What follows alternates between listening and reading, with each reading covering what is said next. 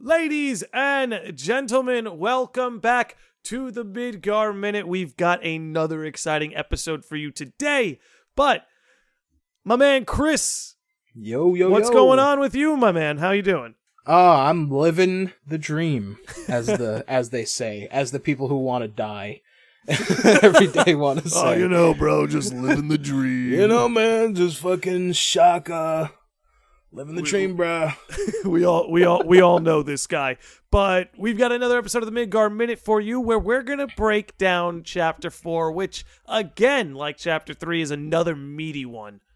Yeah, and honestly, in doing kind of refamiliarizing myself with it for this episode, might be another one of my favorite, definitely at least in the top 5 of my favorite chapters in this game. Top 3 even. It's definitely up there for me because I feel like this is the chapter that I almost premeditated pre-release because I knew we were going to get to know Avalanche better. I knew that was part of this, that we were just going to get to know Avalanche better. And I feel like this was the chapter where they really laid them on you. Yes, this was definitely the, like, hey, here's these people, here's what they're all about, and you kind of, you learn a little bit, obviously it's a little bit more centered on Jesse specifically, but you learn a lot about Biggs and Wedge. You bond with them. That's what I feel. I feel like this was a big bonding, because like Cloud and Jesse had already had their back and forth and built chemistry at this point. Right. So while Chapter 4 really filled us in on Jesse's backstory, it also allowed us to bond with Biggs and Wedge, like them sharing that information with you, knowing it was sensitive information, and Cloud expressing that he wanted to know it. Because like I think I caught that he eggs Biggs on to tell him about it. Yes, he does. And yeah, I was going to say that this was kind of the first sort of unraveling of, Cloud, kind of becoming a little bit softer around the edges. I think he just wants friends. Yeah, and it's funny how you take that kind of sort of almost throwaway line from the original that it's Wedge that says that to you, right? Yeah, Wedge says that to you in the hideout. Yep. And and kind of sort of envelop that into a whole entire chapter and create this sort of this whole entire experience out of it. I want to say, I think this chapter is a good example of something Square Enix has actually been doing right, at least since Final Fantasy 15, and that's letting the characters kind of bro out, Yeah. Letting them kind of interact with each other people. loosely. Like, not exactly, be actual fucking people. Like, I hate it when a script has characters saying things that they need to say to move the plot forward. Right. It's like, oh, the character is saying this because we have to move the story forward. Whereas with this chapter, while there is some of that, obviously, like we learn a lot about Wutai later down the line, we'll get into that. But there's a good portion of this chapter that just lets Wedge, Biggs, and Cloud be themselves. Like there's a point where we stop walking so Wedge can pet the fucking cats on the street. And it's just like little details like that. Just they make it seem like a genuine experience. Like we had to stop walking so Wedge could pet these cats and Biggs can continue to tell Cloud about Jesse. Yeah, and it's, when you think about, because Avalanche in the original game were, more or less just kind of there, they just kind of filled up space almost, and they didn't really have that much going on. But, now we can sort of flesh it out a little bit more.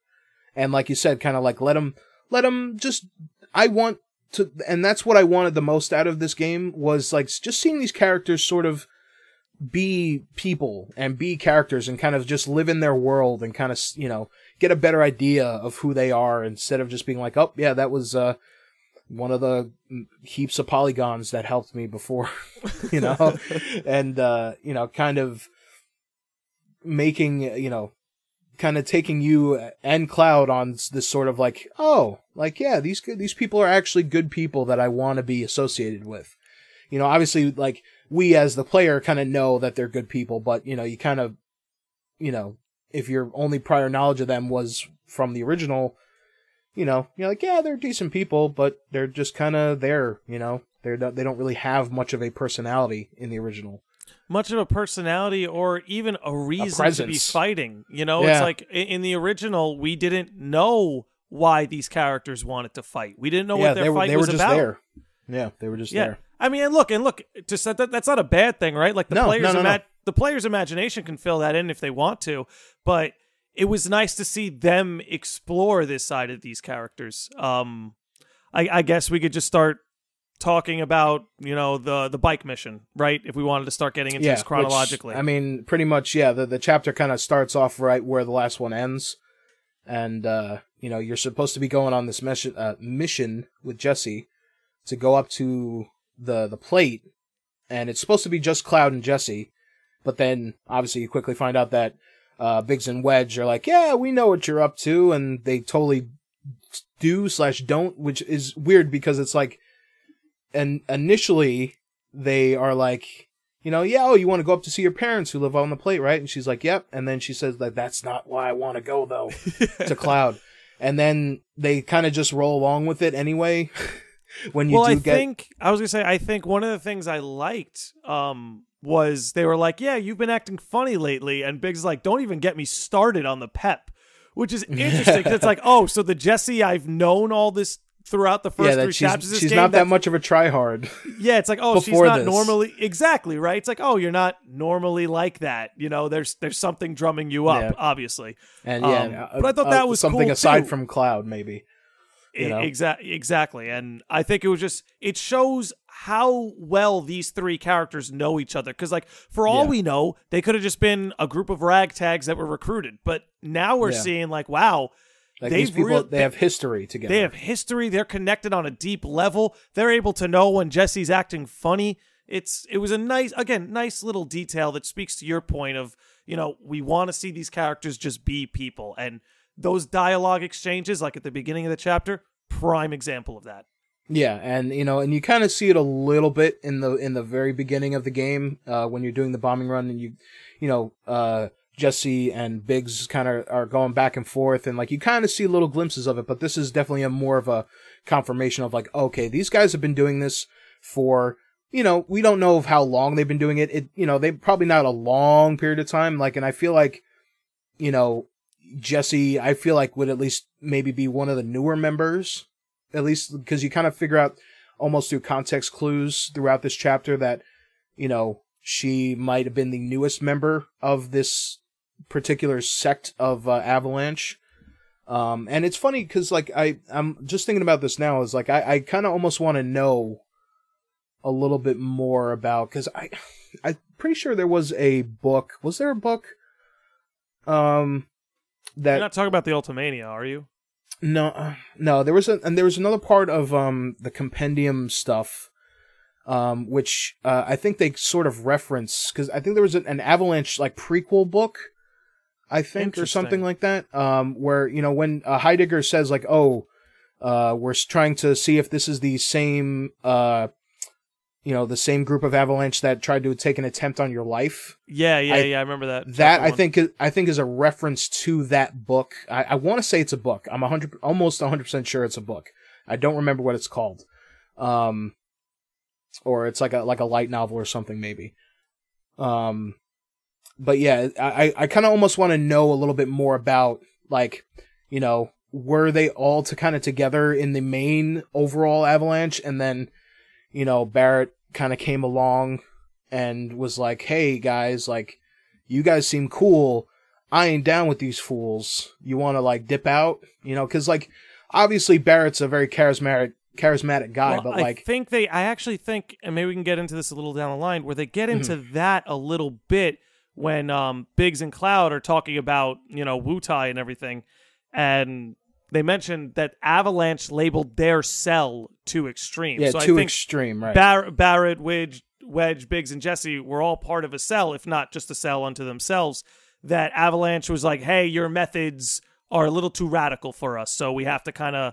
Right. You could still be Avalanche, but we're not going to send you military gear. Yeah, we're not going like to. And honestly, the best example of this, if anyone who's listening is familiar with the Clone Wars era of Star Wars and kind of like the early like Rogue One, Saw Gerrera, the sort of freedom fighter character that shows up in the Clone Wars, but he's played by Forrest Whitaker in the movie Rogue One, has a very similar sort of story where he's they're kind of fighting back on Onderon during the Clone Wars, trying to retake the planet, and then he joins up with the Rebel Alliance later on, but I mean, the whole thing about Rogue One, they kind of say, like, oh, we don't associate with him because he's crazy. And he just wants to, he doesn't care about all the politics. He just wants to fucking blow shit up and, make a point, make a statement, right? So that's a very similar sort of, thing that we definitely learned later on, even though, and Biggs is kind of like, even they're the ones with the mil-spec gear coming in. Yeah, like, and they like call a military us the extremists. Yeah. And, I kind of hope that in the future games that we get a little bit more into, because I think we are, man. I think they spent so much time setting up Wutai, and this chapter's a good example of that they have to be getting into this. And they also, I mean, this is the first time we see anyone other than our squad of Avalanche. Like, Avalanche is kind of just mentioned in the prequels, and like not the prequels, the original game.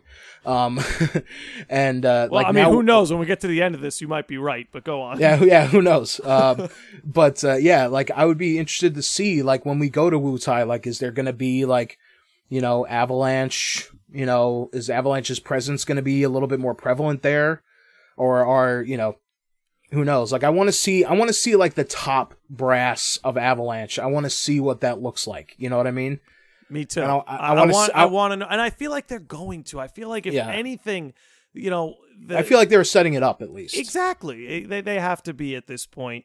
But we take that walk with Biggs and Wedge, and basically, correct me if I'm wrong, we're creating the diversion so that Jesse can raid the warehouse and get the supplies for the next mission. Yes, because when the mission starts, or when the chapter starts, and you're on the bikes, and she does the thing to Clab where she's like, that's I'm going up to the plate for a different reason, and that's because she wants to get a weaker blasting agent for the next bombing run, because she's still thinking about the original, the Mako Reactor 1 bombing, where she's like, I used more than the instructions, asked for. Bro, and that's what makes it so sad for me. This is part of what breaks my heart about her character, is like, she's putting so much guilt on herself, and it's like, no, and it's not even her fault. Blew themselves up. Yeah, and I'm kind of glad that they show you in this game that, their bomb literally was just powerful enough to shut down the reactor.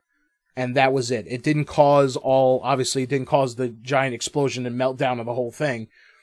And it's a lot, it's a lot nicer to see, like, oh, clearly this was not your fault, but you as the player knows that, but no one else knows doesn't.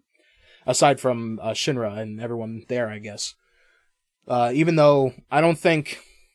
It's funny because I think, there are points later on in the game when you meet all the executives at Shinra, and it's like, there's a pretty good chance that, like, all this shit that was going on with this stuff, like, was not being told to everybody. Oh, yeah. And was just very much, like, between Shinra and Heidegger and, I guess whoever else it concerned, really. But, like, Reeve and stuff, like, he didn't really... I don't think he knows...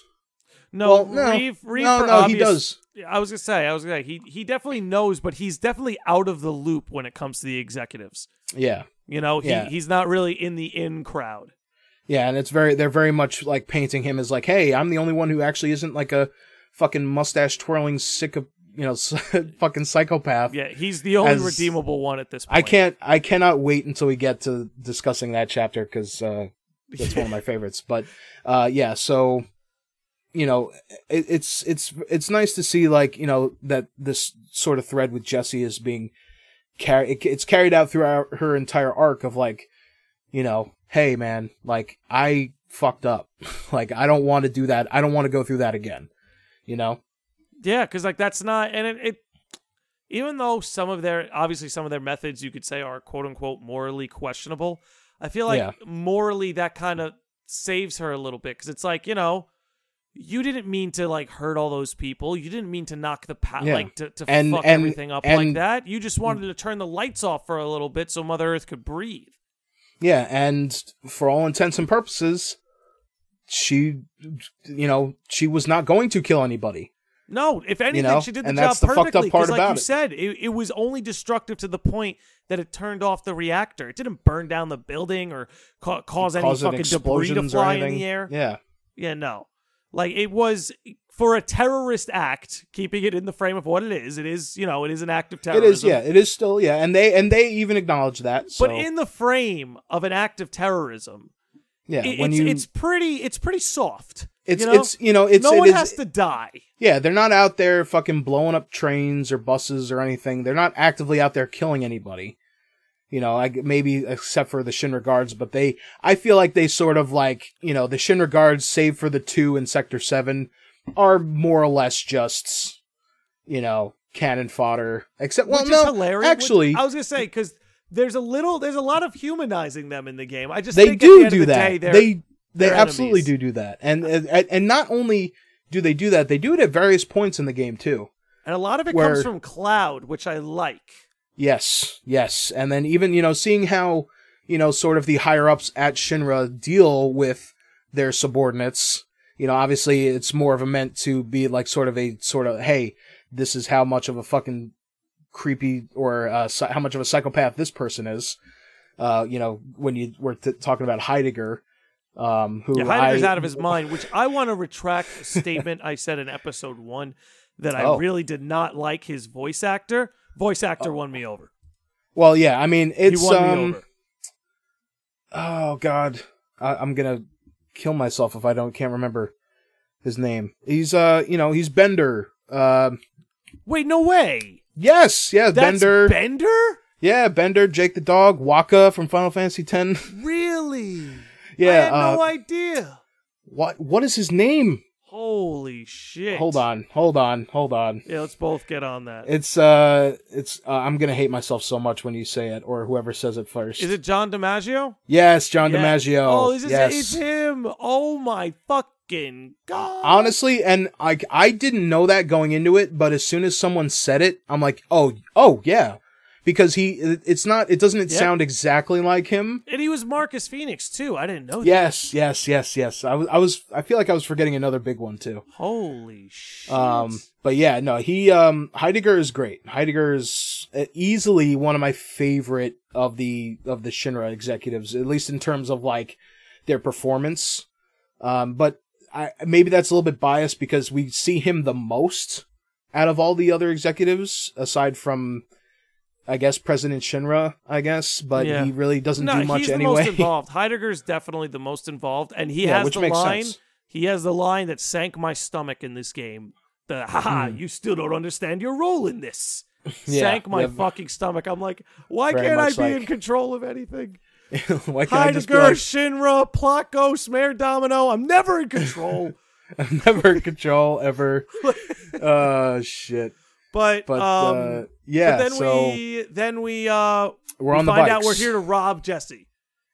We're gonna rob. Well, hold on. Oh, where did I skip? You skipped one of the most important parts of this entire section of the game. Is our introduction to one of my favorite new characters, Roche, Soldier 3rd Class. Roche. I want a him and Johnny side quest or spin-off game. Oh, give me a Roche Johnny spin-off game. That would be amazing.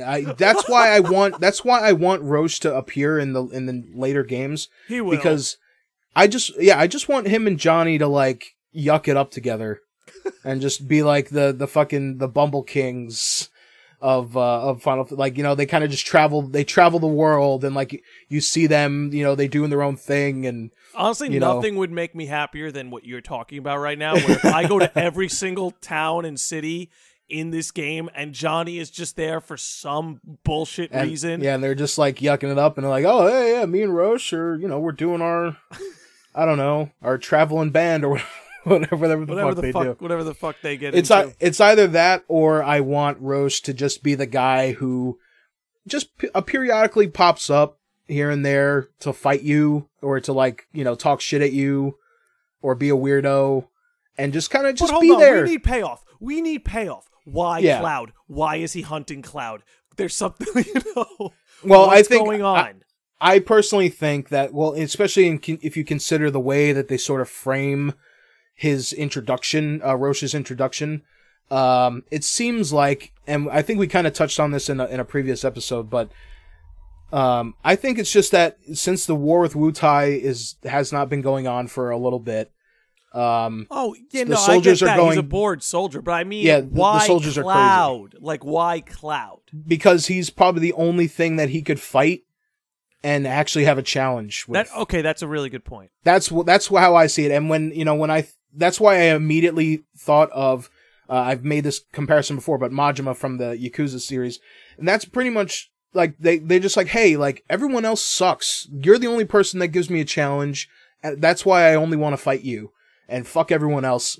I'll trample everyone else in my way, but I need to find you. And you kind of get that also. I mean, when you fight him again later on in the chapter. There's some kind of history, like when he says one, like, do you think there's something more than that? I guess is what I would ask. I mean, is there maybe something more than just, hey, we're like the only two big buff soldiers that can handle each other? I mean, really, I think when it comes down to, it could possibly be like if we get more of him and more of his story maybe later on. But from what the game kind of shows us now, when you encounter him again, when you're doing that the mission, the distraction mission for Jesse, he says like, oh, you turned the key, and it's like something, he's talking like, oh, I've been asleep this whole time, and like it's, my heart desires to be set free, and like you're the only one that can do that. And I think that's why he ultimately kind of, he helps Cloud sort of and the squad a little bit, because he's like, hey, I want you to stick around because you seem like fun. And like, you're not like all these other people that I fought or all these other people that I'm in charge of or whatever. And they can go a really crazy route with him. That's the thing, is like as silly and rambunctious and out of control of a character as he is, there's a lot of room to work with him. Like, yeah, who knows? Like, who like. I mean, imagine, I think here's something. Imagine him under Genova control. That'd be pretty crazy.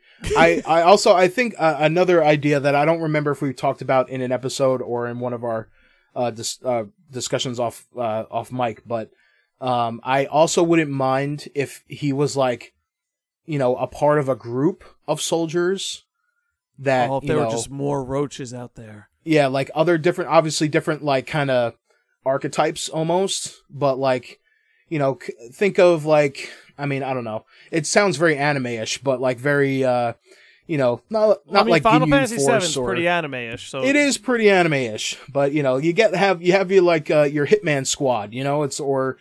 You have your Ginyu squad, or you have don't like think your the Turks fill that hole. Yeah, maybe, but it would also be kind of fun because we don't really see soldiers that frequently because they don't. That's also true. They don't really. I don't know. Yeah, in the original, you're right. They don't have very much of a presence. Is like you're really almost kind of see Zack, Cloud, and Sephiroth as kind of the last three in some regard. Yeah, and then you see, like Angeal and Genesis and stuff. But yep.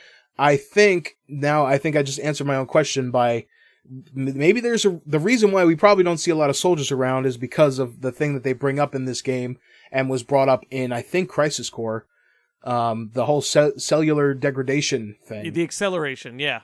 Yeah, and it's, maybe because we don't know, maybe that is not a standardized thing. Maybe Roche is maybe one of the last soldiers left at this point. Maybe Cloud and Roche are the only two living soldiers left at this point. Who knows? Maybe they're like, they're like Jedi at a certain point. They also do mention they keep that from the public. Yeah.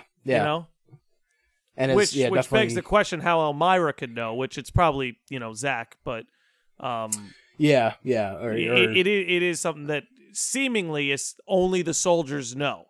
Because I remember when they mentioned it about Cloud, Tifa looks at him like, "Oh no, like you could die soon." Yeah, and he's like, "Yeah, well, yeah, that's kind of on the form when you sign it, Every soldier knows the truth." Yeah, and so maybe they're maybe they're just one. Actually, no, that's not true because you fight soldiers later on. That You're are right. kind of they just are regular. they're like standard enemies, but I guess maybe first class. No, they are third class. And no, third... I'm meaning for your point. Like, maybe first class soldiers have, like, died out. Oh, yeah, because I think, I mean, at least in my opinion, I think Sephiroth was probably the last, like, well, I guess Zack technically would have been the last. No. Sephiroth technically died after Zack. He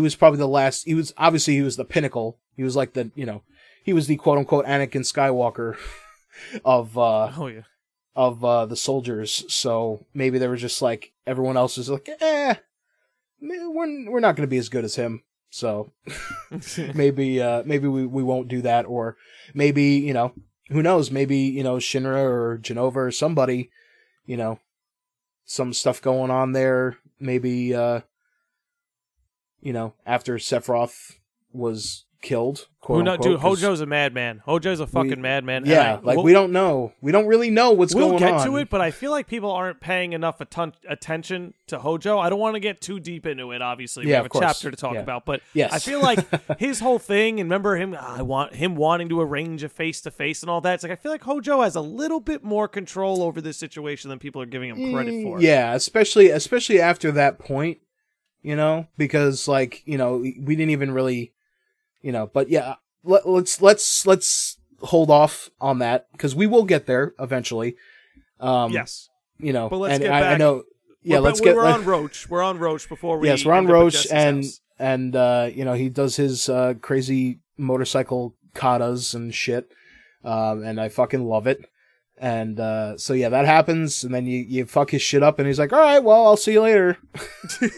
That's pretty much literally what happens. Like, you fuck his bike up, and then it's like, "Oh, yeah." And by the way, I liked the bike segment and there's only one other time in the game where you do the bike sort of mini game. I love the bike segment, and I don't think anyone should complain, because they give you the option to skip it. They call it a mini game. They're not going to hold it. I'm pretty sure you can just skip right over it if you wanted to.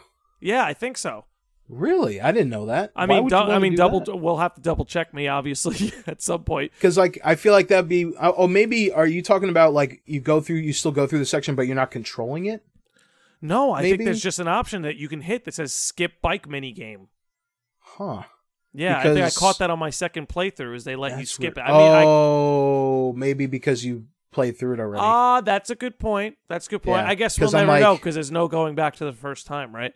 Yeah, because it's like, that seems weird, because Roche doesn't necessarily get introduced in a cutscene. He gets introduced, like, in the middle of the gameplay. You're right. You're 100% right. It must be. So, or maybe you skip it to the point you face Roche. I don't know. Yeah, maybe. Yeah. Never done. I feel like that's probably like a New Game Plus, or, like, it knows, hey, you played through this chapter before. But, yeah, so, yeah, we deal with Roche, and then we arrive at the top of the plate, where Jesse... It's time to rob Jesse. Yeah. Jesse has a nice little moment before, like, when you get up on the street level, and she's like, yeah, this is the Shinra housing, like, while... The housing district, yeah. Yeah, it's like, while you're, where they set, basically, like, if your dad works for Shinra, this is where your family lives, kind of like almost like a military sort of, like, housing sort of situation. Oh, it's honestly a terrifying thought. Well, yeah, and Jesse she says something akin to, like, well, while the planet is dying, we were up here living the good life, like, and it sort of kind of alludes more to, like, maybe why there's a little bit of this, like, societal dissidence, a little bit of, something that gets touched on later in the game, where, hey, people know what's going on with, Mako and stuff. They just choose to, and a lot of parallels could be made to, modern reality society. And, people are like, yeah, they're just complacent. Like, they know all the bad shit that's going on, but, I mean, while there are comparisons you can make to modern society, it's worth noting, as Big said, Mako is, like, literally the, how did he put it? Lifeblood of the planet, like more than just the lifeblood of the planet. I think he said it's like the hopes and dreams of the planet, not something you burn in a reactor. Yeah, it's not like it's not because, like, Mako is definitely a little bit more. involved than say like, you know, fossil fuels or something, but you right. know, it's still, you know, it's kind of the same thing of like killing the planet and blah blah blah. Exactly. That's where the comparison comes from. Yeah, it's kind of where it starts like, and ends. Imagine Mako energy was like fossil fuel combined with hydro fuel combined with solar fuel. It's like take all the elements and make it one fuel. Yeah, that's and then and then on top of that, it's also powered by like human souls? Question mark.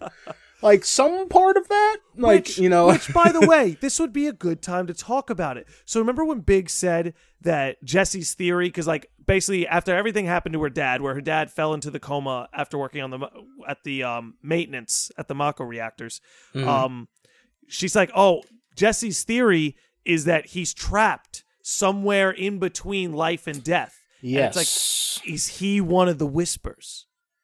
Maybe. Because remember at the end, we find out that they're screaming. Like, they're not just like whispering or moving around. We hear those screams. Yeah, and it is definitely the Whispers you find out later on that they're a little bit more connected maybe to the worlds. I mean, they are the world, essentially, right? I mean, in one sense, it almost seems like Jenova, like I think we touched upon it before, like Jenova's one half and the Whispers are the other half, kind of.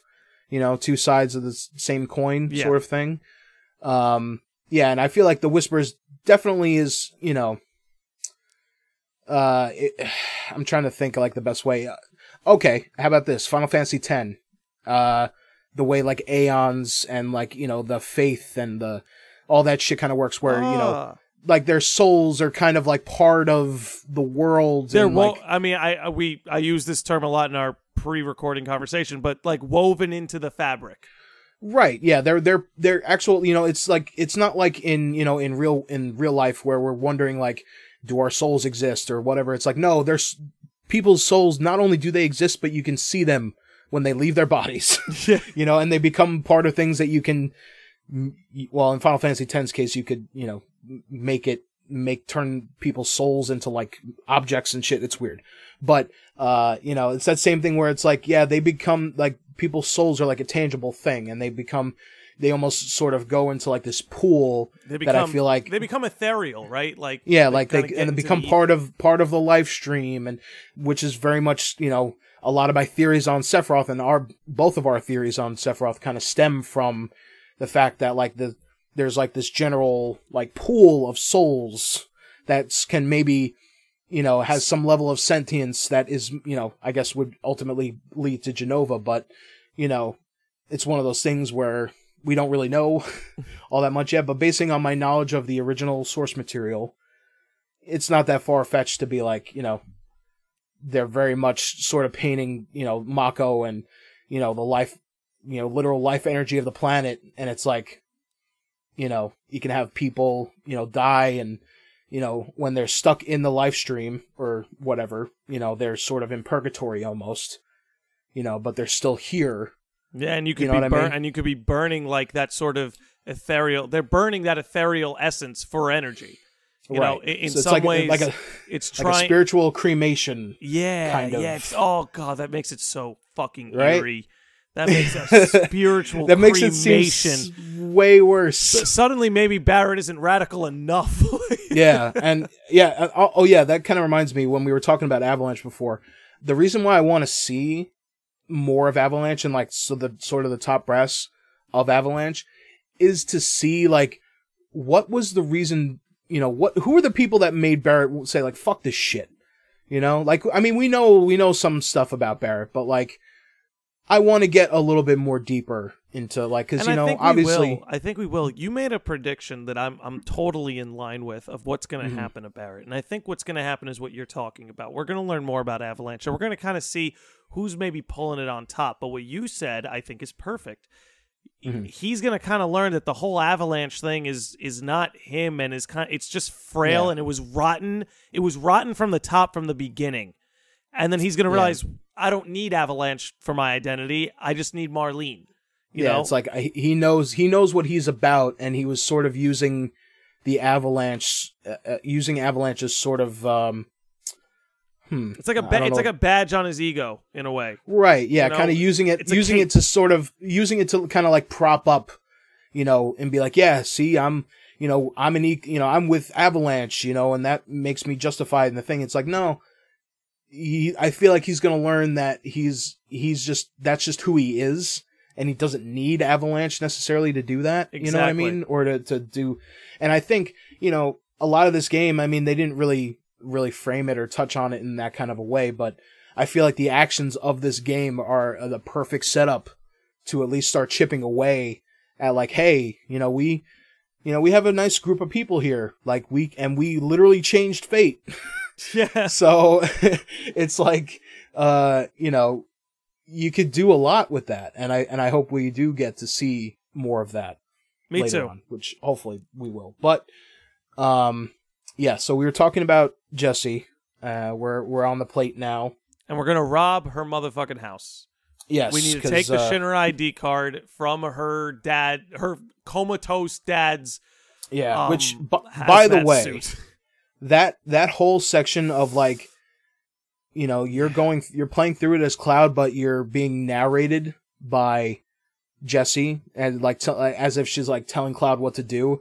It's like, all right, when the light comes on, that's your cue. And then he's like, all right, there's a light. That's my cue. And then you go in the door and she's like, you don't want to go into the one in front of you. You want to go to the one over here. And then like, as she's saying it, Cloud is looking at the door, the two doors, and being like, oh, I got to go through this one. And I like that sort of setup, and like the way that they did that. And then, yeah, you can kind of hear in the background, they're all joshing around. The rest of them are talking to Jessie's mom, and one of my favorite parts about this particular part of this section is we get to find out that Jessie was, at least for a time, an actress at the Gold Saucer, and and it turns out that her father had her accident on her opening night, I think. They mentioned it was like just the night before, after, just before opening, or just before. Like right. They mentioned it's like right. I think the term that was used is right before opening, the accident happened. Right. So we don't necessarily know how long her tenure was at the Golden Saucer, or like what the time frame was between like that happening and then her finding Avalanche and doing that whole thing instead. I mean, because clearly we find out that her mom doesn't know that she's involved with Avalanche. Yeah, she still thinks she's a stagehand at the Gold Saucer. Yeah, and thinks like has no idea her daughter's even living right beneath her. Right. Yeah. And it's funny because I mean technically, and you find out later that Jessie is living with a bunch of like actresses in a sort of like a hostel sort of thing. Yeah. So it's like she is definitely at least good at keeping the image up. Well, I think here's my thing while we're touching on her backstory a little bit. I feel like some people have written Jessie off as like, oh, she's just a thirsty girl. This backstory gets acknowledged, but I think what's worth noting is, and you tell me your opinion on this. It seems to me her entire behavior is based on her dream of being an actress suppressed. Like, her entire behavior towards Cloud, it's almost like in a meta sense, she senses Cloud is the lead role, and, Jessie Raspberry is the role of princess. She's like, oh, yeah, that's my role. I'm the lead lady, Jessie Raspberry is the princess. So it's like that thirstiness, and the reason they're like, they mention that her pep is unusual, right? Yeah. It's like, I think Cloud makes her feel like she's back in the play again, like she's in a play. And she gets to be the lead again, So it's like, of course she's thirsty for Cloud, obviously, but it's like that thirstiness is also her thirstiness for her dreams that got crushed. Okay, yeah, I could see that. I could see, maybe, it kind of depends almost, at least for me, it depends on how she actually was before Cloud came into the picture. You know what I mean? I could see her almost being almost exactly the same, but not cranked up to 11, because I feel like she's definitely cranking it up to 11 for sure.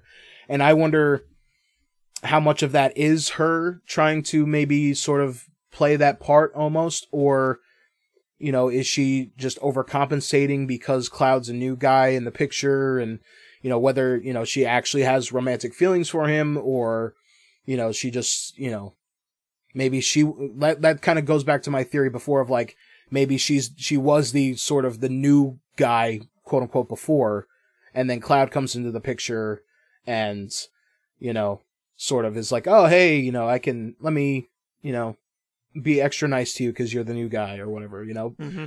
But it kind of depends. It depends on. Well, I you think know, what Wedge says. I think he says it later in the chapters report where he's like, "Yo, it's all a game to her, bro. Like, be careful. This is." So I guess they have some idea of this part of her personality that she likes to play up the drama. Yeah, which implies that Cloud is not the first person she's acted this way towards before. Yeah, and that's a good point. Also kind of makes it seem like maybe Wedge had a thing for her at a time, and then, you know. Who knows, maybe right? Didn't go so well it's two for him dudes and a something. chick. I'm sure it's anything but simple and clean. You know, and it's like, well, you know, but you know, Wedge. I feel like, if anything, I feel like Biggs would be. Biggs obviously has some sort of like romantic history with her. You know, whether it was a mutual thing or not, there's definitely some of that kind of tension there that you feel. Sense something, right? Like there's some kind of history there, right? And I feel like Wedge is kind of just like an innocent kind of. Well, he's the odd man out. He's the odd man out. Yeah. You know, he has 3 cats. You know, he you know, he stops in the middle of a mission to like look at cats and stuff. You know, which, you know, he's just an oddball. I love that. Man. I love that character trait about him. But, yeah. But I think it's interesting. I think it's cool. I think it's cool because it makes Jesse's character, you know, very layered. You know. Yeah, and it's you know, enough for us to at least have this conversation of like, how much of that is actually her. And it's like, I mean, obviously she puts on a front. I mean, you know, later on, she's obviously in a lot of pain. Like, when you know, in her final moments later on, you know, she's still very much trying to be like, oh, they were my victims. Geez, I'm dying. How embarrassing is this? Like, oh no, Tifa's crying. Did I say something wrong? And she's like, always to the very end. So like, that's what makes me think that at least some of that is her, like her actual self. But yeah, I think she definitely sort of puts it on a little bit. And it's worth looking at it like this too, right? Like, what's something she always says? Oh, I don't want to be the stage hand. I'm always the stage hand. I want to be the lead. Yeah. And it's like, it's almost always tragic. The bridesmaid, never the bride. It's almost tragic that in a game that has 2 female leads, I guess you could argue either Aerith or Tifa, right? I guess you'd lean more on Aerith than Tifa. Yeah, well, in terms of who's Aerith lead. Is, yeah. But But even romantic lead, that's relatively ambiguous, right? Yeah. Right. That especially in this game where they sort of kind of let leave it up to the player, yeah. Exactly. So in a game where the romantic interest is allowed to be ambiguous, Jessie just tries so hard to get that lead role, and she's doomed to end up as a stagehand who dies in the second act. Maybe she does. Man, who knows? That's true. That's true. We don't know. She could be. Back. Literally. That's so it's true. That That's so they true. fucking. It's so crazy because it's something that I don't want to go too deep into it because obviously we'll get onto that chapter later on.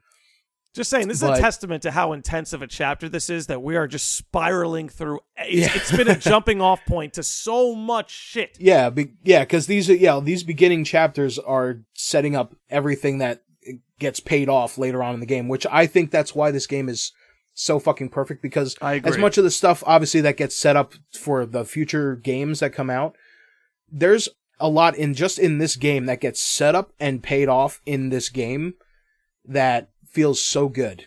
And it feels good because it's so neatly packaged in that way. And it's, you know, it's nice when something is planned out and it's seen through and, you know, it goes to completion and that's it. And it's great, right? All right.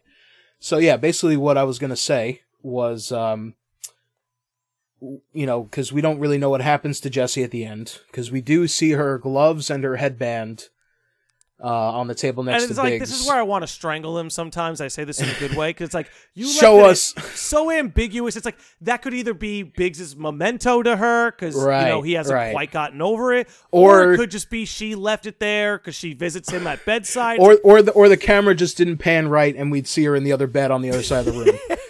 Which is like, it's big enough that they show Biggs there, and that's a thing obviously because he was not meant to survive. And Wedge definitely bites it, or at least it's heavily implied that he bites it. It would be crazy to see. It would be crazy if they all end up surviving, and we just get the before we move on to the rest of the episode. Here's just where I stand on that. I'm cool with them all surviving. There are two characters absolutely. I want. There are two characters I want dead, and it's Zack and Aerith. Everyone else could survive. Yeah, and because it doesn't really affect the plot whether Avalanche is alive or dead. Yeah, if anything, it just it adds more, and I could see people being like, well, that takes away from Barrett's motivation because blah blah blah, and it's like that could be a good point, but it's a valid criticism. It's definitely a valid criticism, but who knows? Maybe they stick around for another game and then they just die in the second one, or something. Who knows, right? It has room to grow. It's like maybe it does take away from Barrett's motivation, but Barrett's motivation was always Marlene, right? Avalanche was there, right? He feels for his old comrades, but it's really centered around Marlene. Avalanche could have a different role than just being something to build tragedy for one of our main characters. Right. And that's why, it's the same argument for people who want to, who think, oh, maybe Aerith shouldn't die or something. And then people be like, oh, well, that's kind of the whole crux of the whole story. So see, here's the thing. Avalanche surviving does not drastically change the story. Right. Aerith surviving changes fucking everything. It changes the fundamental thing about it. Yeah, so I understand why people be like, well, they can't not kill her. And it's like, well, at the same time, they can't not fucking bring Zack back, which they did. Theoretically, kind of. Maybe. We don't know. Who knows? We don't even know. We don't even know if that's actually real or not. Maybe that was all... Boundless, terrifying freedom. But hey, guess what? We don't have to worry about that right now. We don't, because we're on chapter 4. Because we're on chapter 4. God, I feel like this happens every time, but it is, like you said, it's like a testament to this game and how it's it's structured and how much setting up they're doing for stuff later on. Yeah, things happening. It's like, as a story should work, all the things happening in chapter 4 are coming to fruition down the line. There's no wasted time here. Yeah, and honestly, and it's funny because I almost would have equated this chapter to something like, filler almost, but not in a bad way, because there is a difference between good and bad filler. 100%. Good. Every good story has good filler. Yeah, this is not something like just for someone who has no experience, but Naruto, which is something that I have heard infamously is completely filled with filler and has a lot of just throwaway, nothing nonsense, and is kind of the main reason why I have not watched something like Naruto or One Piece, because it's like, yeah, I'm sure the stories are great, and I'm sure the characters are great and whatever, but I'm not sitting through 900 episodes of something. I don't care how good it is. At this point, maybe back when I was 16, if I jumped on back then, like most people did, maybe be a different story, but definitely not in today's world for sure. But I think the best way to sort of frame this chapter would be like a filler chapter. Even though it is definitely necessary, it's not unnecessary. It's world building, it's character building. It delivers some of my favorite moments of the game, like seeing Avalanche around the dinner table, just clowning around, and you could tell that Wedge and Biggs already have a well-established relationship with Jesse's mom. They call her Mrs. R. The famous Midgar special. It's which we don't. I hope someone on Etsy somewhere or something, or not Etsy, fucking, what's it called? Pinterest, makes a Midgar special recipe out there. I would love to do that. I'd love to give it a shot. And it just, to me, without needing to get specific about their backstories or, certain events that happen to them while they've been friends. Seeing them around the dinner table and how they they react around each other, and you can just tell. They don't need to tell you about their past. You could just see their past in the chemistry they have. And if you think about it, this is the only time that we see these characters that when they're not doing something specifically related to the main plot or with Cloud. Like, Cloud's not in the room. He's not part of any of this stuff. And we're seeing these characters in the way that they've been for, however many years that they've been together. It's like, it's almost like seeing, a group of old friends coming together.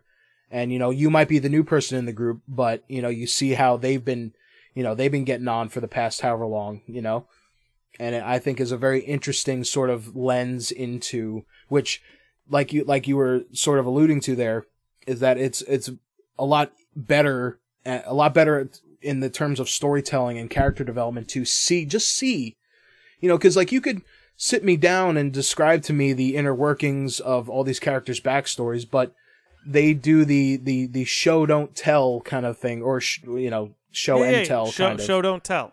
Yeah, and I'm very much a fan of that when they do it, when it's done correctly. Because there's definitely certain instances when they show a little too much and don't tell anything. Not in this game, but in general. So I'm glad to see that sort of executed a little bit more properly this time. I genuinely felt like the three of them were like really good friends. They felt like a family together. Yeah, it felt genuine. It wasn't like, and that's honestly this whole entire chapter is just meant to, I feel like, sort of validate these characters' existences within this universe and within this group. You know what I mean? It's just meant to just be like, hey, there is real reasons for these people to be involved, and they're not just like, blindly following Barrett around. You know what I mean?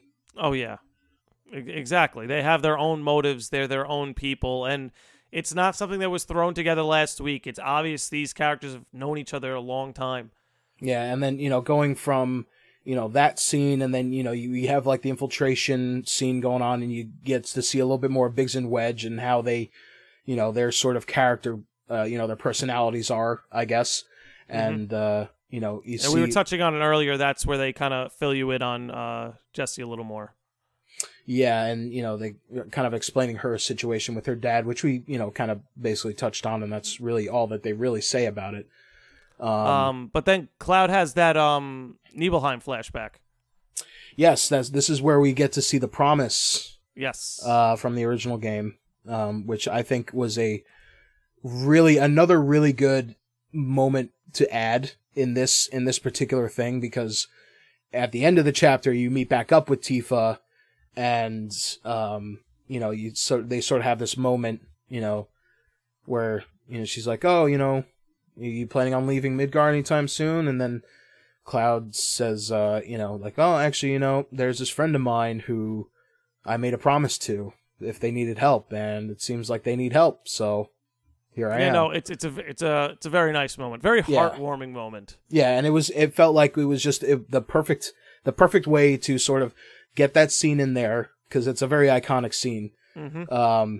And just to have that little moment between the two of them, which again sort of builds on, what we said last week with, the relationship between Cloud and Tifa, and it's sort of, obviously we know that they're friend, childhood friends, but, sort of, seeing that now this is another layer being stripped away from Cloud's, and Tifa even, I think, comments on it. It's like, oh, it seems like you're losing your edge. You're losing your edge a little bit. Or actually, no, I think that's Jessie that says that, actually. I actually think they might both say it. Maybe they both say it. I think they do. I want to just point in real quick. I love what a dweeb young Cloud is. Yeah. I'm going to be the best of the best. Just like Sephiroth. When spring comes, I'm leaving town and going to Midgar. He's just such a dweeb. It's yeah. His voice actor does a really good job. Well, it's great. This was one of the things I was worried about with this game was like, are they just gonna paint Cloud as like cool emo boy? And it's and they do for a little bit, but they do such a good job at showing it's a front, as you've been saying. Yeah, and I mean, obviously, it's, you know, very, very multi-layered. You know, there's a lot of different. There's a lot going on. There's a lot of walls set up in Cloud's mind. Let's just leave it at that. But, you know, we're peeling away the layers. You know, and this is definitely you get a little bit of it in the previous chapter, but this is really the one where it really starts falling away. And rightfully so, right? Because I feel like this was the chapter that really brought you in. You learn not only so much about Avalanche, but you learn a lot about Cloud. Like, this promise scene with Tifa is pretty big. You know, you see, you know, Wedge, who really did the MVP of this chapter, you know, when he sacrificed himself for Cloud, or he was about to, you know, and then he puts himself in at risk to save Cloud twice, actually, if you think about it, between blowing the whistle for the dogs, which I love that scene, by the way, where it's like all the dogs come out, and then you're like, fuck, this is a lot of dogs. And then Wedge comes, he has a dog whistle, because of course he does. And then he gets the attention of half the dogs. And I love that it's like, you know, they show all these the dog enemies coming out, and like there's like maybe like 10 or so of them. And it's like, yeah, then a bunch of them go and chase off Wedge, and it's like, you still got to deal with those guys. Yeah, I love that. I love like Wedge is still running, like you're fighting the other ones that stay around you, but like Wedge is still running around the stage, yelling and screaming and getting his ass chomped at. And then like, you know, it's like eventually you have to take care of those guys too. And I like that attention to detail, like, cause that could have totally been like a cutscene thing of like, oh, he leads some of them away and then you just don't fight them or whatever. But, you know, like keeping it within the gameplay of that section, I thought was really, funny and cool. Yeah, I think you saw a lot of that in this game, of them not taking too many liberties with the fact they're a video game, and keeping it as, how would you say, in line as you could, because there weren't any of those situations, like you said, where there was a cinematic that solved a problem and then you never had to attain to that problem, even though it was clearly a temporary solution. It's like, no, you had to address everything. It's like, you still got to deal with that. It's just that it's a little bit easier. What a great fight sequence. This whole section when we're creating the diversion. Biggs, this is where I actually fell in love with Biggs, was this entire mission, because he's kind of your boots on the ground up top, manipulating. Yeah, he's your sniper, quote unquote, even though he has a handgun. Low budget. I think they even say sniper. Yeah, I think even the Shinra soldiers are like, oh, they got a sniper, and it's like, he's got a fucking Magnum, dude. I don't know. Fucking Biggs. I don't know what the fuck, you know, what you guys think a sniper rifle looks like, but he killed me twice. Where I think it's because obviously this is like a horde kind of mission where just different hordes come at you at different times, wave after wave of dudes. Yeah, and kind of the running joke is the wave just doesn't stop.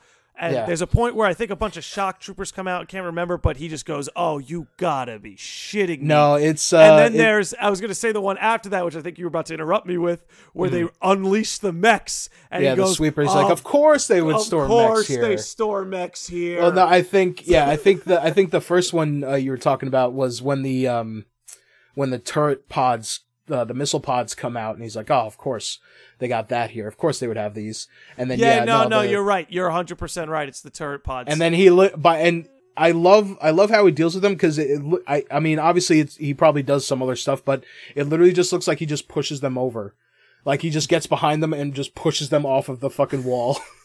And I'm just like, oh, really? That's all you need to do to defeat these things, huh? Modern times require modern solutions. But yeah, no, and then the sweepers come out. And he's like, "Oh, of course they got mechs stored here." Of course they store mechs here. And that's the first. This is the first time you get to use a summon materia. Mm-hmm. This is the first time you get to see Ifrit, and that's cool. And I like the, for how varied and changing the summons in general and have been throughout the other various Final Fantasy games. I like how they're implemented here, where it's me too. They just become like a fourth party member. Yeah, and it's just like, hey, if you're in a heavy fight, and like sometimes like you could never use a summon if you wanted. And I like how they give you the option of like, hey, yeah, we think this might be a little tough fight, but if you want, we have this summon here if you want. And if I don't know if Because did you have any of the DLC summons, like the Chocobo chick? I'm a total sucker, so I had them all, and I didn't use any of them. I got addicted to Leviathan and Bahamut. Yeah. I'm not going to summon Chocobo chick when I can summon Bahamut. Yeah. Well, I made the mistake. I gave the Chocobo chick to Tifa at one point, and it's like that thing pops up like all the time, and I'm like, all right, this is annoying now because like let me tell the you Chocobo something. chick, like it's a decent summon, but at the same time, it's like also it takes away from the general experience of the game. But sorry, go ahead. I need to take back my comments about the Chocobo chick. I immediately regret them because in hard mode, as you know, in hard mode you can't use your items, which means you need to be really sparing with your magic. Now the great thing about Chocobo chick is he knows a spell for all the magics. So if you're out of magic or trying to preserve magic, he's actually the perfect summon. Yeah. So I take it back. That fucking big four-headed freak. He's a Super Saiyan Chocobo. Super Saiyan Chocobo. Yeah, you know what? Okay, I'll look at it that way instead of big being head. Like, why the fuck did you give these things massive heads? I have no idea. Look, in a game that has in a game and a company that comes up with some of the most beautiful designs and aesthetics, they definitely come up with some funky ones too, for sure. Yeah. Oh shit. So the mechs come out, and we get another visit from our boy. From our cackling weirdo, our Roach resident cackling back, weirdo. Baby. And this was one of my favorite fights in the game. And again, I going back to episode 1 of this podcast where I was like, well, I can tell you one thing. What Square Enix got absolutely right about Kingdom Hearts 3 were the one-on-one fights. So I had a feeling just fighting another dude. Yeah. The one-on-one fights in this game were going to be electrifying.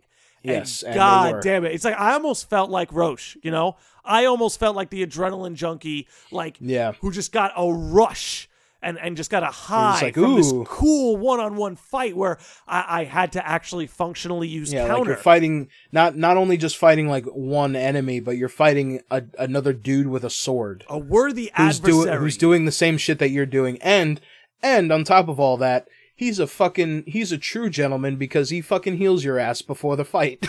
I just a note for anyone who might play it on hard mode. He does not do that on hard mode. He does not. Oh, he does not. So he doesn't care about a fair fight when it's on hard mode. Because that's the whole thing. He says like, I'm a big fan of the fair fight, or he says something like that when he heals you when the fight starts. But that's really funny. That it's hard mode. Okay, fuck that. He was genuinely fuck the fair fight wall. He was a wall on hard mode. He was not easy. Basically, the only way to beat him was to counter absolutely everything. And which is, at least for me, when I first fought him, I'm like, oh, this is going to be like one of the easier enemies, and he was, at least for me, because it's like he's slow, and he does he has like a lot of wind up between his attacks, so it's like, okay. He's not going to hit you a lot, but every time he hits you, he's going to put a dent in you. Yeah, and it's sort of mitigated by the fact that he sort of telegraphs his moves a little bit. And, he's kind of like the first, like, real boss. He's the first one-on-one. Like, he's the first of many. We get Reno, I think, is the next one after him. Yeah, he's the first, like, just dude boss, you know? And, which I think my favorite one-on-one is Rufus, by the way, but keep going. Yes. It's that or Sephiroth for me. The Sephiroth one-on-one was pretty fucking dope. It was good. That's a real tough one. I like the fight on top of the pillar too, with Reno and Rude. But yes. But back to Roche. Yes, back to Roche. I loved everything about that fight. It felt really good. And then you defeat him, and he's just like, Well, okay. He hooks you up. You brought this up earlier. He hooks you up. Yeah, he hooks you up, and he's like, let me take out half the dudes that were here surrounding you as I leave, and cackle like a crazy person and be like, hey, man, you should stay around, because we should do this again. And like that very much like, I'll see you later, space cowboy. I'll see you next week, or whatever, Team Roche is blasting off again. I like Team Roche is blasting off again. It definitely suits him. It is very much, and that's why I wanted to see him more in this game, because he definitely gave off that vibe of like the guy who was just gonna like pop up. And I am so shocked that he did not pop up in when you're escaping Shinra Tower. If we're being honest, that would have been the best time. He probably was meant to, but then deadlines. Yeah, and to be fair, when you fight, I forgot the name of the boss that you're fighting in that section, the six-wheeled thing. I forgot what it's called, but between that, fighting the Whisper bosses and then fighting Sephiroth after that, maybe we didn't need another boss fight in there. Maybe, it would have been, actually it would have been cool if he just like showed up and helped you out. He's like, hey, yeah, I saw what you were doing and I just wanted to, give you a hand or whatever. But yeah, I still believe in my heart, that we will see Roche again. And, I think the voice actor's name is Austin Lee Matthews. He did a great job with this character, even though as far as this game is concerned, we don't see Roche past this point. He's not even mentioned or brought up or anything. So that's what made me a little concerned that he was just going to be a one note maybe. And why I think a lot of other people have that same opinion. But I don't think you got anything to worry about, because I think Midgar is going to keep living even though we've left, and I think that's what a lot of big survival has to do with. I want to say that we definitely go back to, and at least in the original game, you do go back to Midgar at some point. Yeah, but I think in the second half of the game. Yeah, I feel like once we unlock more of the world, I could see us coming back to Midgar way sooner. Especially the way that they sort of leave off. I think we're gonna have some Chocobo fast travel. Yeah, and we'll be able probably to go back to like Wall Market and Sector 7 and stuff, because those areas are still operational. And don't forget about Don Corneo. Yeah, he's still out there. And him and Leslie's got to finish his business. Yeah, I love that. I like that little how would you put it, side story. I like stories that kind of have those little. Yeah, and because it's definitely pertinent to what we're talking to, because Roche is a new character who we want to see more of, and Leslie's another new character that I want to see more of, and as a character that really he didn't get a lot of play, but what the play that he got was pretty good. It was a pretty good establishment of who he is as a character, even though. We'll get into it when we get down the Wall Market later on, but there are definitely certain conversations that could be had about Leslie and how he went about doing his plan to get revenge. But we'll get there eventually. Yeah, we'll get that when we get there. I guess we could skip to what we learn about Avalanche after Wedge gets hit in the ass and they come to bail you out. That's something that got my wheels a turning when they mentioned that. Well, I think Biggs brought it up to Cloud when Cloud asked, like, what are they doing here? He lays down what we went into earlier, that Avalanche's their cell got labeled too extreme, but even though they're the ones wearing mil-spec gear. And then by the way, just like before the whole distraction thing happens, there's a little sort of hints that there's another group at play during all of this. Because you go to infiltrate the place and the guards are already taken out, and it's not Jessie, and it wasn't, we're like, we don't think it's Jessie because she took a different way or something. So you already kind of know in your head, like, there's going to be another group of people here or another person here, and, you don't really have any idea, but then when, things are about to go bad for our three boys over here, then they get saved by, another Avalanche cell. Which is that's when I was like, oh shit, because it was a big oh shit moment. Yeah, because you never see anyone from Avalanche, and they were just regular foot soldier dudes. It wasn't like anyone that was like, oh, that's a main character. They were just a bunch of randies, but it was definitely interesting just to see them in action. One, and then Biggs sort of giving you the extra lowdown of like, hey. Yeah, like we got kicked out because, we were labeled as too extreme, yet here they are, with fucking AKs and blowing shit up, and we don't even know what Avalanche was doing there, except maybe just to cause some shit.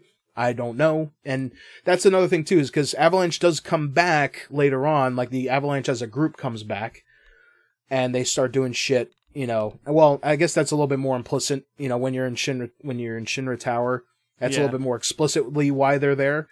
But yeah, it's good to see another branch of Avalanche, because we don't, again, we just know it as they're a fucking, they're eco-terrorist organization. And that's all we ever know. And we didn't just get to see them. We hear from Biggs that there's a chance that they cut a deal with Wutai to get all of Midgar's materia into Wutai. So it's like, so you guys are plants. You're not even all the a real materia in rebellion. Midgar, huh? Yeah. And I mean, look, it's worth bringing up in a later chapter. President Shinra admits that this is Shinra's narrative, that they made this up. Yeah. But Heidegger seems concerned that Wutai hasn't responded to their accusation. He even goes like, I've almost come to believe it myself. So that's another thing that's left pretty ambiguous. It's like, it could just be a Shinra conspiracy, or maybe Wutai really is funding Avalanche. But I just love that the game introduced the idea that something like that is possible. Right, yeah. And like I said, it's another great example of this game sort of just, it's planting the seeds that will hopefully grow into beautiful flowers later on. But is yet to be seen from this particular thing in particular. But, so that's really, that's kind of that's really the only time we get any sort of touching upon Avalanche, at least until you meet the mayor later on, and you get a little bit more from that point, and that's really all we get of Avalanche in this entirety of this game. And that's why I'm led to believe, going back to what we were talking about earlier, that there's going to be a lot of payoff with Avalanche. They're going to play a big part in this. Yeah, and now that we're talking about this now, it's definitely like sort of kickstarting my brain a little bit of being like, okay, there's definitely too much setup going on here that we're definitely getting something. I don't know how grandiose it's going to be, but we're definitely getting more into this particular plot thread for sure. But yeah, that's then everything that happens after you guys escape from the compound or whatever. It definitely more of my favorite parts of this chapter, because you get the whole scene when, Wedge is like freaking out. He thinks he got shot in the ass, but he just got chomped on by some dogs. And, they have the whole scene where Biggs and Jesse are like checking to make sure, and he's like, "Oh, your ass is fine." and she slaps his ass, and then he sits up and he goes, "Now that was a gunshot." And that was like, I died laughing at that. And that was the moment when you see Cloud crack a smile for the first time. And Jesse is like, gets on him right away. It's like, It's like, dude, is that a smile I spy?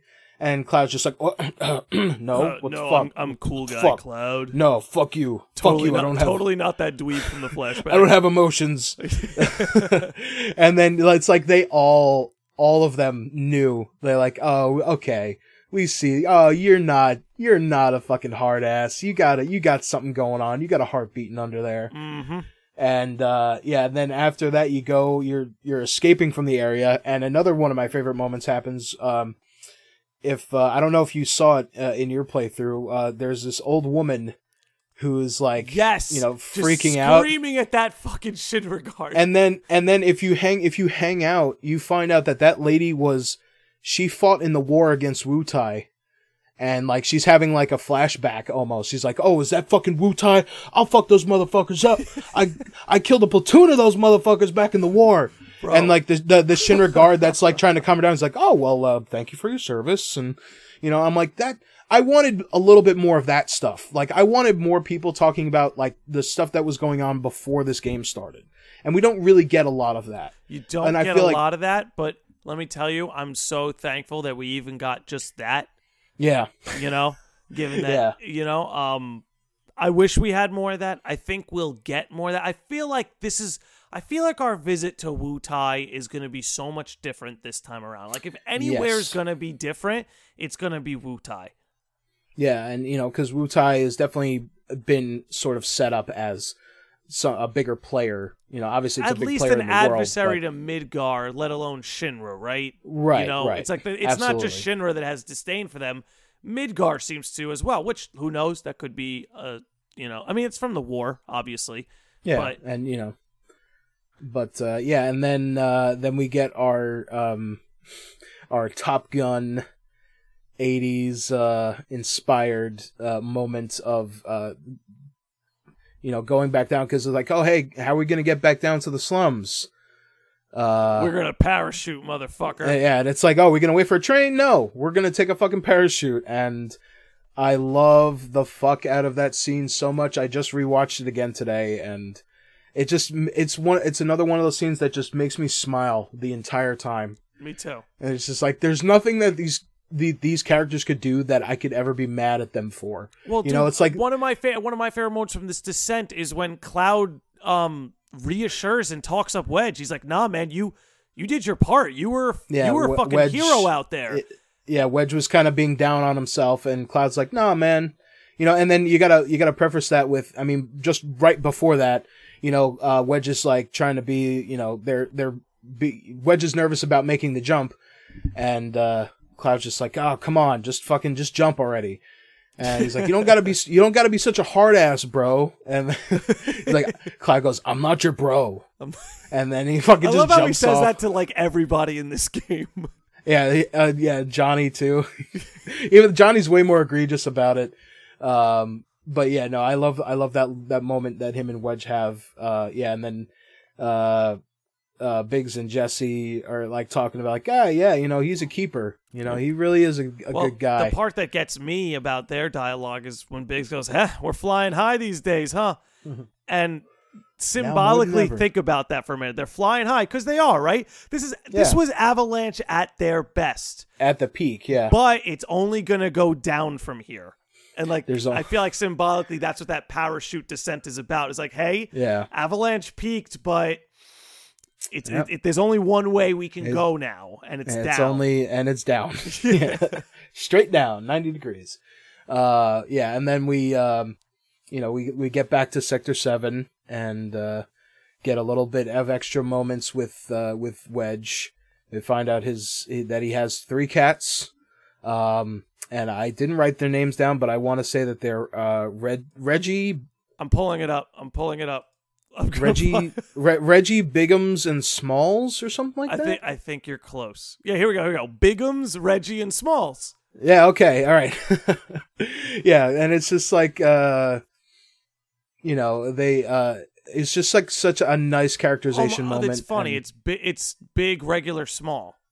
Yeah. Oh my god. I didn't even notice that. Me neither. Yeah, because that he's like Biggums, Reginald, and Smalls. Oh man, that's so good. God damn it! And that's what so I mean. Good. So many of those moments, and this is what made this game such a rewarding experience, and this is what makes me look forward to further installments so much. Because don't get me wrong, as much as I loved Midgar, and we're talking about the original here, as much as I loved Midgar, as much as I loved Avalanche, as much as I loved this introduction to the game.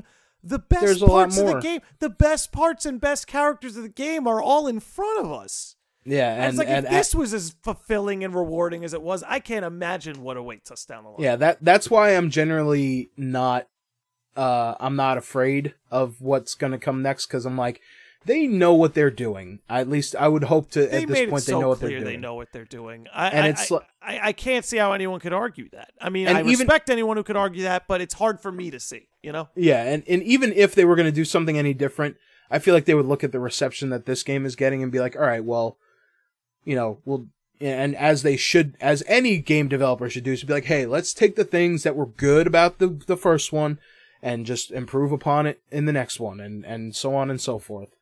So I have no doubt that at least the character, the acting and the story side of the future installments of this game are not going to be anything to be worried about. Maybe in the directions that they go, sure, but like the actual the effort and the sort of, you know, the framing and everything of that's going on, I feel like I'm not worried about that particular aspect of the future games. Oh, and the combat too. Yeah, that's obviously they nailed that right the fuck away. So yeah, and I'm hoping they add really the only thing I would want them to add to that combat, and obviously you can get more creative than this, but just add a fourth party member. Just make it 4, right? Because I feel like Red 13 was, and the summons were almost like a test drive of how would the AI, the NPC, not the NPC because they are playable characters, but how would your allies' AI react when there's 4 of you as opposed to 3? I almost feel like they kind of have some data on that through Red 13 and the summon. So I would love it if parties were 4 instead of 3.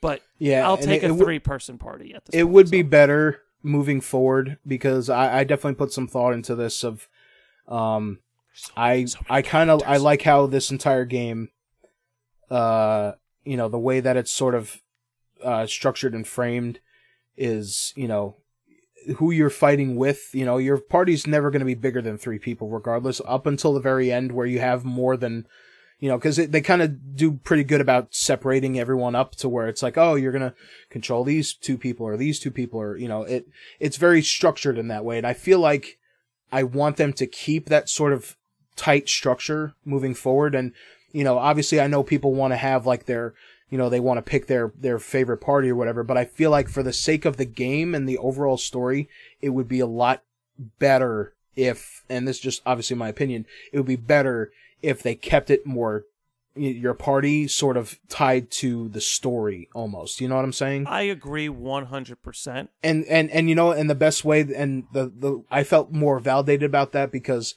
I've been playing through Persona 5 Royal recently, and I realized, you know, once your party gets to the, you know, you have more people in your group than you can have in your party, there are characters you're going to neglect. Oh, like, I had several characters who just sat on the bench.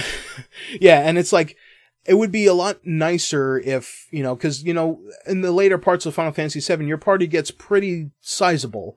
Oh yeah, and, dude. You know, between instead Sid and Red and Yuffie and Vincent, it gets stacked.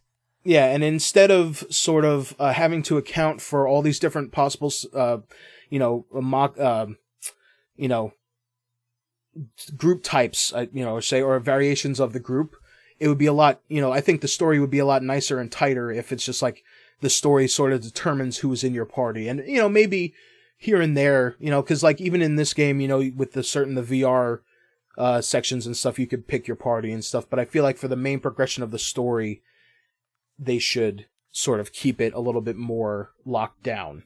But then again, that's my own opinion. And I know that you've said in the past that, you know, you want to see more, you know, you want to be able to control more of the characters in the world, you know, like the overworld segments of the game. And maybe I'm a simpleton, right? But I genuinely would have a blast when I was controlling someone else, like when you're Barret in the caverns and you got to shoot your path through. Or, yeah, and that's, you know, like I'm definitely a fan of those segments where it's like, oh, you know, your party consists of people that is not Cloud, basically, because like Cloud is obviously, you know, the protagonist of the story, but and it's nice when you know, you have the little moments where you're playing as Aerith or as Barret, you know, and you kind of, you know, you can still you know, deal with them, and you know, they're fun to play as and everything, and it's just different, you know. Oh yeah, it's just a different energy, right? It's like, yeah, playing as Aerith storming through Don Corneo's mansion was awesome because like she was just like walking in her little elegant way, but then once the enemies showed up, she was a fucking monster. Yeah, and summoned lightning through the fucking roof. Yeah, Aerith is she's a beast in this game. Oh, 100%. For no lack of you know, for I guess for anyone to be like, oh, well, no one used her in the original because they knew she was going to die. He's like, oh, she's a good healer, but like, no, she brings the heat this time around in more ways than one. She's a fucking force to be reckoned with. Yes, and just in not even just in story, but in gameplay.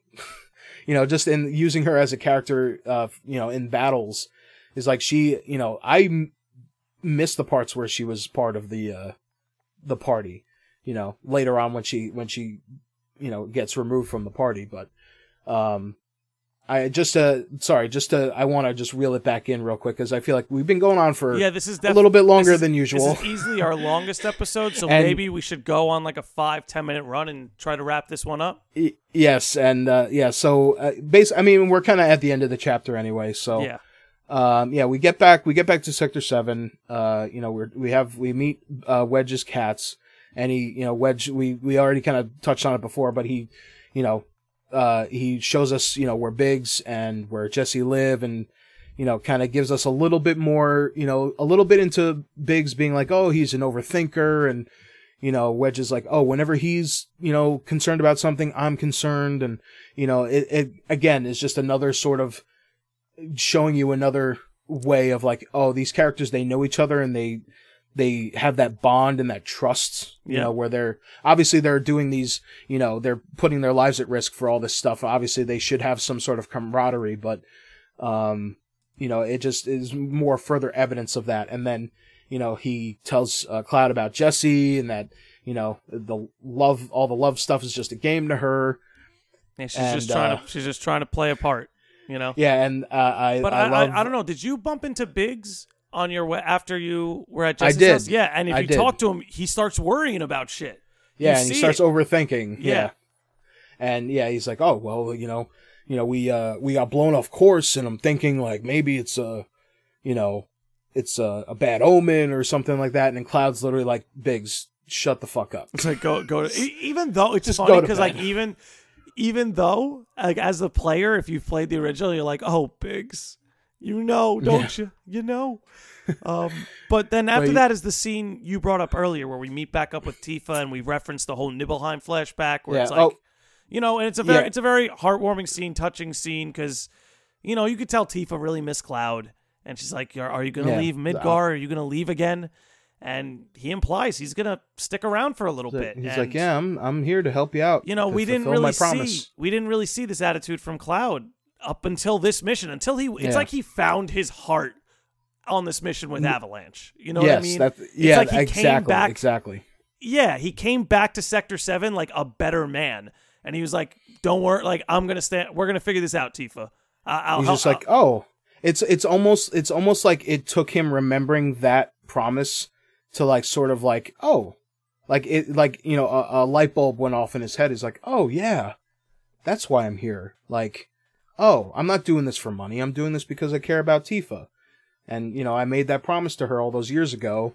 And this is me making good on that. Let me ask you, if I'm not mistaken, it's part of the lore, and I think this is included in the compendium somewhere. But, you know, Cloud had a crush on Tifa from a very young age. And, you know, I think, and, like, please let me know if you've seen anything like that pertains to this. He wanted to join Soldier and be like Sephiroth almost like as a way to impress her. You know, he had his own ambition, but I feel like a lot of it came from he was the outcast. There was no way for him to, like, get to Tifa because, like, she was really well-liked in the neighborhood, and Cloud was, like, you know, the outcast. So he's like, well, if I'm going to be the outcast, I'm going to go be, like, the motherfucker. And remember, he's the one who summoned Tifa to that place. She's the one like, hey, what did you want to talk about? Like, he brought Tifa to that place to be like, I'm going to Midgar. I'm going to be a soldier, you know? Yeah, like he you know, made, you know, he wanted to like, hey, this is what I'm going to do. And then, like, you know, and obviously I'm not just going for a job like all the other boys, you know? I'm leaving to be the guy. Yeah, I want to be just like Sephiroth, the big hero. The biggest hero that ever was. Never did anything wrong in his life, he did. Scandal-free. Scandal-free. Scandal-free. Very rare that you have a super overpowered hero person who is not war a piece hero. of shit. Don't forget that. We'd all be speaking Wu-Tai if it weren't for Sephiroth.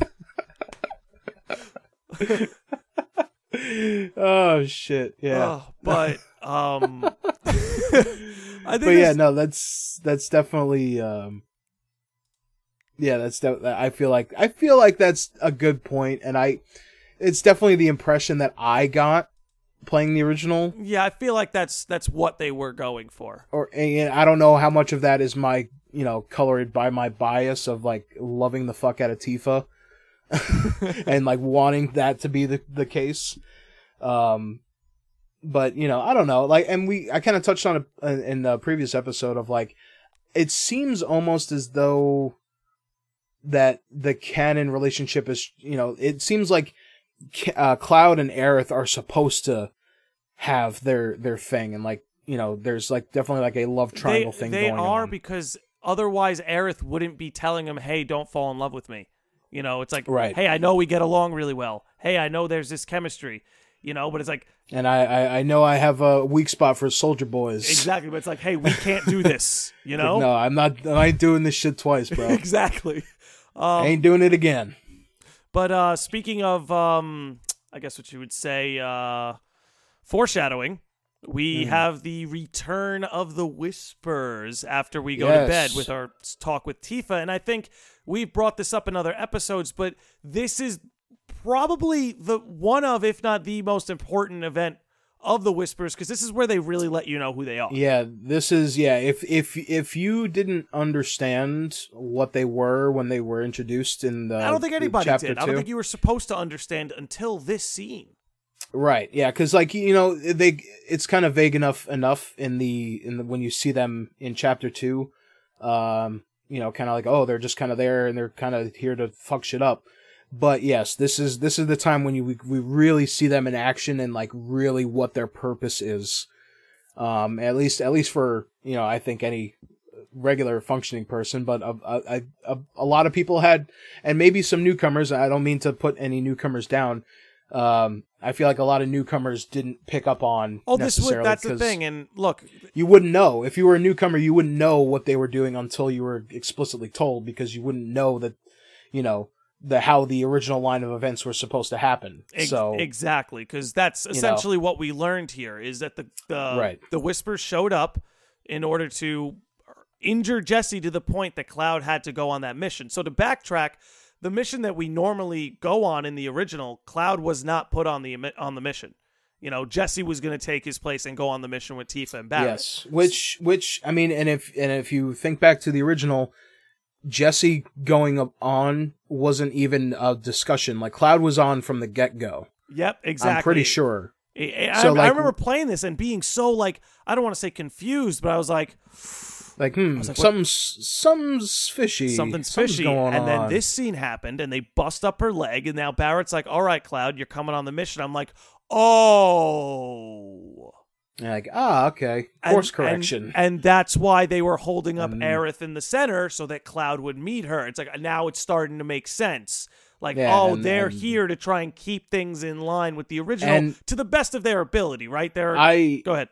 Yeah, no, I was going to say, I like how every time that the Whispers show up, it's more and more like, hey, if you don't understand what these are yet, here you go.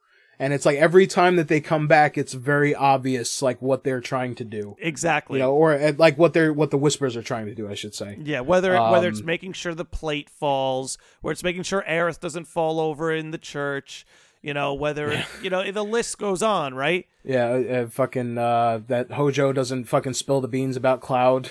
Exactly. What is this strange phenomenon?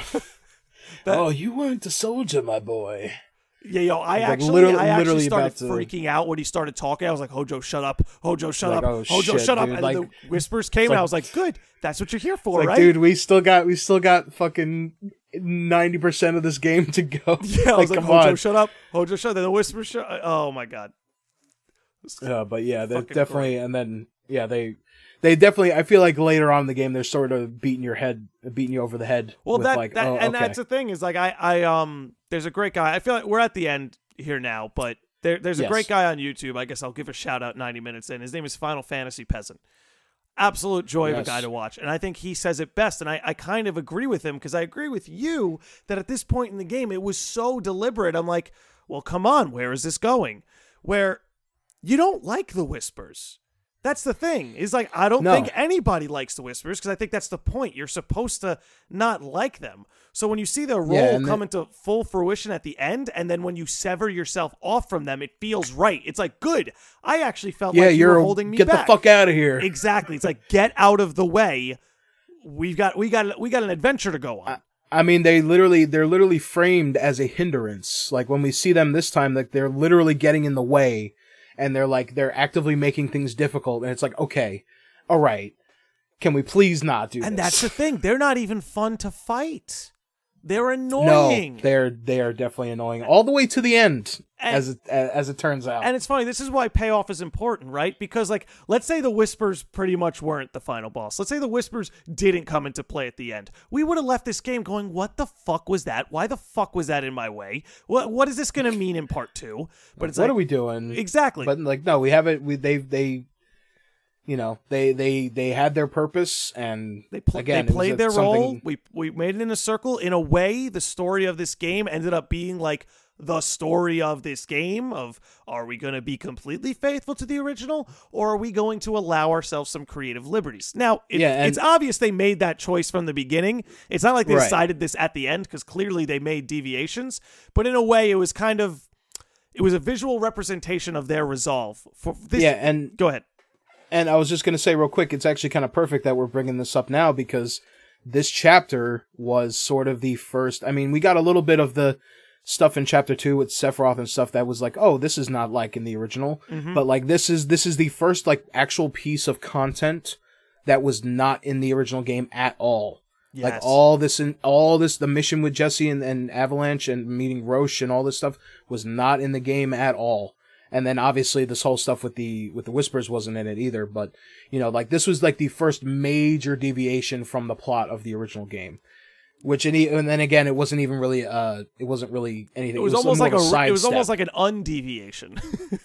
kind of. Yeah, it was definitely hey, get back in line. Like, well, hey, you don't want to love these guys too much, or we want you to love them just enough. We want to love them more than not at all. Exactly. Which is kind of how it was with the original. Mm-hmm. But I think that wraps it up for us here on Chapter 4. If you made it all the way to the end, you deserve a prize. But congratulations. Congratulations. We wish get we to could do it again next week. But hey, thanks for listening, everybody. Hope you enjoyed this chapter. Next week's episode will either be about Chapter 5, or we'll do a specialty episode like we've been doing every now and then. Yes. You guys are awesome for listening. You guys are awesome for following us. Thank you so much, everyone, for your continued support, and I hope that you continue to listen to us more into the future. Hey, couldn't have said it better myself. So thank you, everybody. We will see you on the next one, and let's mosey. Let's mosey.